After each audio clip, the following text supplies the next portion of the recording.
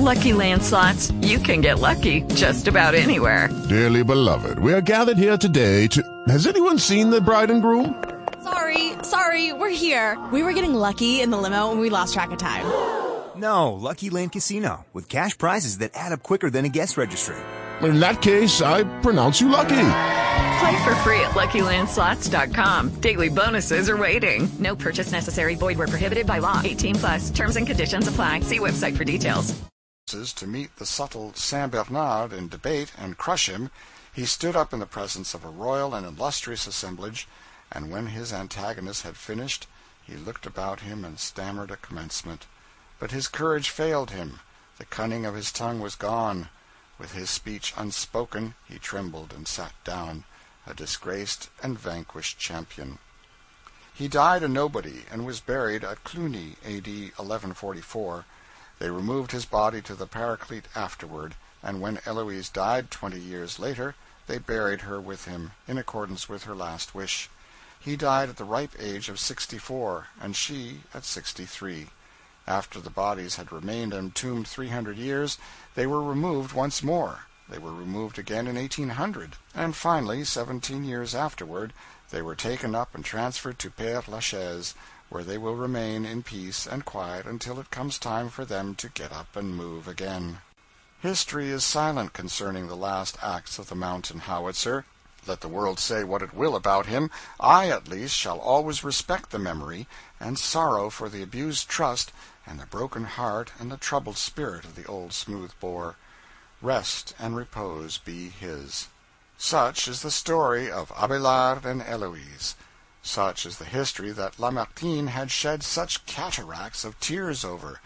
But that man never could come within the influence of a subject in the least pathetic without overflowing his banks. He ought to be damned, or levied, I should more properly say. Such is the history, not as it is usually told, but as it is when stripped of the nauseous sentimentality that would enshrine for our loving worship a dastardly seducer like Pierre Abelard. I have not a word to say against the misused faithful girl, and would not withhold from her grave a single one of those simple tributes which blighted youths and maidens offered to her memory, but I am sorry enough that I have not time and opportunity to write 4 or 5 volumes of my opinion of her friend, the founder of the Parachute, or the Paraclete, or whatever it was. The tons of sentiment I have wasted on that unprincipled humbug in my ignorance. I shall throttle down my emotion hereafter about this sort of people, until I have read them up, and know whether they are entitled to any tearful attentions or not. I wish I had my Immortelle back, now, and that bunch of radishes. In Paris we often saw in shop windows the sign, English spoken here, just as one sees in the windows at home the sign, Ici on parle française. We always invaded these places at once, and invariably received the information, framed in faultless French, that the clerk who did the English for the establishment had just gone to dinner and should be back in an hour. Would monsieur buy something? We wondered why those parties happened to take their dinner at such erratic and extraordinary hours, for we never called at a time when an exemplary Christian would be in the least likely to be abroad on such an errand.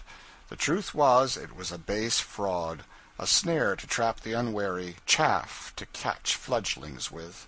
They had no English murdering clerk. They trusted to the sign to inveigle foreigners into their lairs, and trusted to their own blandishments to keep them there till they bought something. We ferreted out another French imposition, a frequent sign to this effect: all manner of American drinks artistically prepared here. We procured the service of a gentleman experienced in the nomenclature of the American bar, and moved upon the works of one of these impostors. A bowing, aproned Frenchman skipped forward and said, "Que voulez-vous, les messieurs?" I do not know what "Que voulez-vous, les messieurs" means, but such was his remark. Our general said, "We will take a whiskey straight." A stare from the Frenchman. "Well, if you don't know what that is, give us champagne cocktail." A stare and a shrug. "Well, then, give us a sherry cobbler." The Frenchman was checkmated. This was all Greek to him. "Give us a brandy smash." The Frenchman began to back away, suspicious of the ominous vigor of the last order, began to back away, shrugging his shoulders and spreading his hands apologetically. The General followed him up and gained a complete victory. The uneducated foreigner could not even furnish a Santa Cruz punch, an eye-opener, a stone fence, or an earthquake. It was plain that he was a wicked impostor. An acquaintance of mine said the other day that he was doubtless the only American visitor to the exposition who had had the high honor of being escorted by the Emperor's bodyguard. I said, with unobtrusive frankness, that I was astonished that such a long-legged, lantern-jawed, unprepossessing-looking spectre as he should be singled out for a distinction like that, and asked how it came about. He said he had attended a great military review in the Champ de Mars some time ago, and while the multitude about him was growing thicker and thicker every moment, he observed an open space inside the railing. He left his carriage and went into it. He was the only person there, and so he had plenty of room, and the situation being central, he could see all the preparations going on about the field. By and by there was a sound of music, and soon the Emperor of the French and the Emperor of Austria, escorted by the famous Saint-Gall, entered the enclosure. They seemed not to observe him, but directly, in response to a sign from the commander of the guard, a young lieutenant came toward him with a file of his men following, halted, raised his hand, and gave the military salute, and then said in a low voice that he was sorry to have to disturb a stranger and a gentleman, but the place was sacred to royalty. Then this New Jersey phantom rose up and bowed and begged pardon. Then, with the officer beside him, the file of men marching behind him, and with every mark of respect, he was escorted to his carriage by the Imperial Saint-Gall. The officer saluted again and fell back. The New Jersey sprite bowed in return, and had presence of mind enough to pretend that he had simply called on a matter of private business with those emperors, and so waved them an adieu and drove from the field. Imagine a poor Frenchman ignorantly intruding upon a public rostrum sacred to some sixpenny dignitary in America. The police would scare him to death first with a storm of their eloquent blasphemy, and then pull him to pieces, getting him away from there. We are measurably superior to the French in some things, but they are immeasurably our betters in others. Enough of Paris for the present. We have done our whole duty by it. We have seen the Tuileries, the Napoleon Column, the Madeleine, that wonder of wonders, the tomb of Napoleon, all the great churches and museums, libraries, imperial palaces, and sculpture and picture galleries, the Pantheon, Jardin des Plantes, the opera, the circus, the legislative body, the billiard rooms, the barbers, the grisettes. Ah, the grisettes. I had almost forgotten. They are another romantic fraud. They were, if you let the books of travel tell it, always so beautiful, so neat and trim, so graceful, so naive and trusting, so gentle, so winning, so faithful to their shop duties, so irresistible to buyers in their prattling importunity, so devoted to their poverty-stricken students of the Latin Quarter, so light-hearted and happy on their Sunday picnics in the suburbs, and oh, so charmingly, so delightfully immoral. Stuff! For 3 or 4 days I was constantly saying, "Quick, Ferguson, is that a grisette?" And he always said no. He comprehended at last that I wanted to see a grisette, then showed me dozens of them. They were like nearly all the Frenchwomen I ever saw, homely. They had large hands, large feet, large mouths. They had pug noses as a general thing, and mustaches that not even good breeding could overlook.